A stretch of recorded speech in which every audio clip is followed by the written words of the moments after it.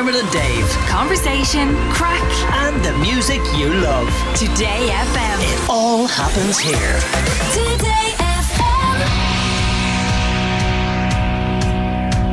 What's on telly? Pamela. What's on telly? Pamela. She's giving it socks. Pamela. What's on the box? Pamela. In for Pamela, it's our Eimear. A little bit earlier than we usually do it, but no less important. What's on the telly, Eimear? I'm going to start with something that has been described by many people as Succession, but with chimps. And I'm I'm in. all in. Cannot wait. It's called Chimp Empire. It's streaming now on Netflix.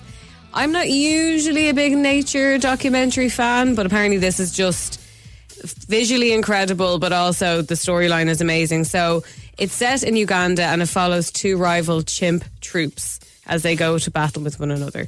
It's narrated by Mahershala Ali, who people will know from Moonlight, that won the Oscar a couple of years ago, and is meant to be more tense than the Roy family. Wow. So I am absolutely going to get all into this at the weekend. It's only 4 episodes as well, which is a nice, polite amount of episodes, I find. Sometimes it goes on too long, you know? Yeah.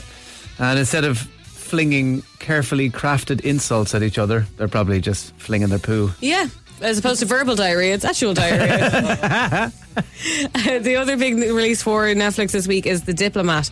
So this is actually from the people who brought us The West Wing. And apparently the initial reviews are that it's absolutely incredible. It's streaming now on Netflix. It stars Kerry Russell, who people will know from Felicity from years ago, and people might know her more recently from The Americans. So she plays a US ambassador to the UK who has to come back, move over to the UK. She's kind of working on like her job sort of thing, you know, international crisis, all that sort of stuff, trying to kind of build her life in London, but also then deal with her marriage, which is falling apart. So initial reviews, really, really good. It'll be up there now, so it's a good weekend or kind of kick it off Friday evening. Where's The Diplomat on? Netflix as well. So they've had 2 big releases this week. And also just a very selfish mention for me, Brooklyn Nine-Nine Series 8 is now streaming on Netflix for the final series. I will absolutely be watching that all weekend. Normal telly-wise then, off the streaming services, the Late Tonight has a massive guest. Hillary Clinton is going to be joining Ryan on the couch. Wow. In person or on the screen? In person. She's been up north all week for the 25th anniversary of the Good Friday Agreement, which is what she's on to chat about. Okay. But they have teased that she'll talk about losing to Trump. And the big thing obviously being the relationship with Northern Ireland. Padraig Harrington's going to come on. I didn't know this, he's going to be inducted into the World Golf Hall of Fame, which I didn't even know was a thing, but of course it is. And rightly so. Yeah, absolutely. And there's going to be music from the cast of West Side Story, which is coming to the Borgo Gentry Theatre later on in the year. Cool. I know, it sounds like a good show now.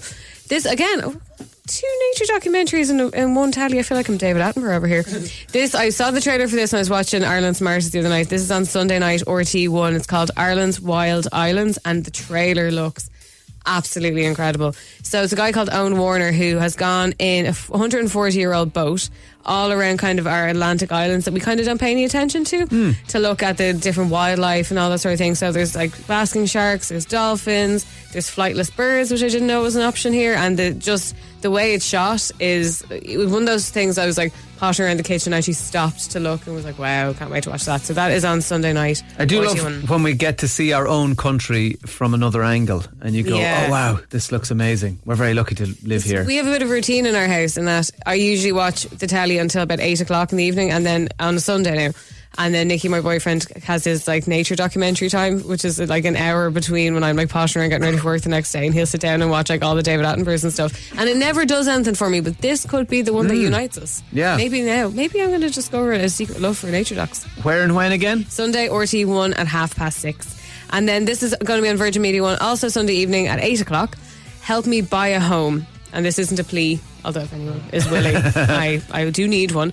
It's hosted by buying agent Liz O'Kane, who is actually sister of Deirdre, and the comedian Michael Fry, who's been on with us a couple of times. And it's that whole, it's property. Obviously, it's the hottest topic in the country at the minute, but it's following people who are trying to navigate the kind of what they call the emotional roller coaster, buying a house from the beginning to the very, very end. But I think Michael being involved in this is obviously going to bring that kind of a little bit more of a comedic side and a little bit more normal, and then Liz is going to have tips for people if they're looking to get down into that rabbit hole. And then Sunday night as well, showman Darren Brown.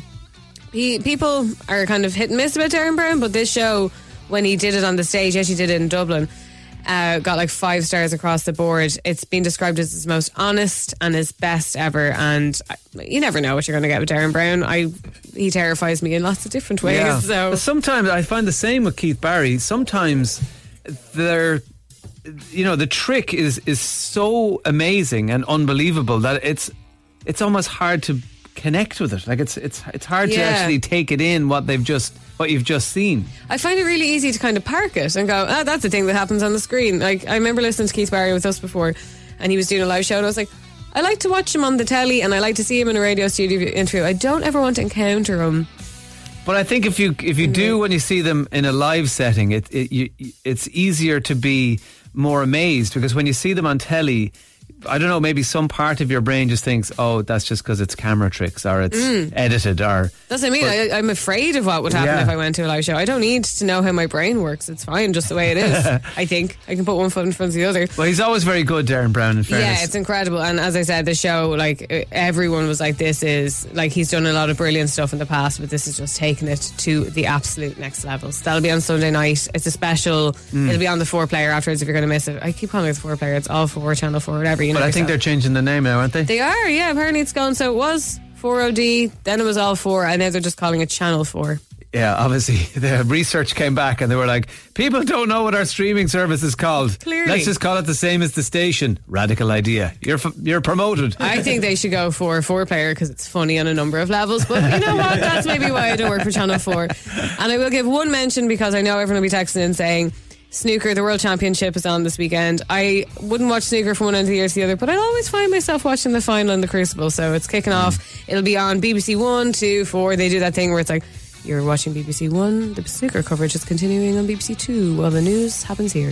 There's a bit of nostalgia involved. When you hear the snooker music and the snooker commentary, you're like, oh, yeah, I'm back in the 80s and 90s again. Like staying up late night, but I have to see who wins. I really care about snooker, and it's something that is a Sunday night and I don't want to go to school tomorrow. And make it more exciting. Watch it in black and white. You never know what's going on or who's going to win. Dermot and Dave. Weekdays from 9 a.m. Today FM.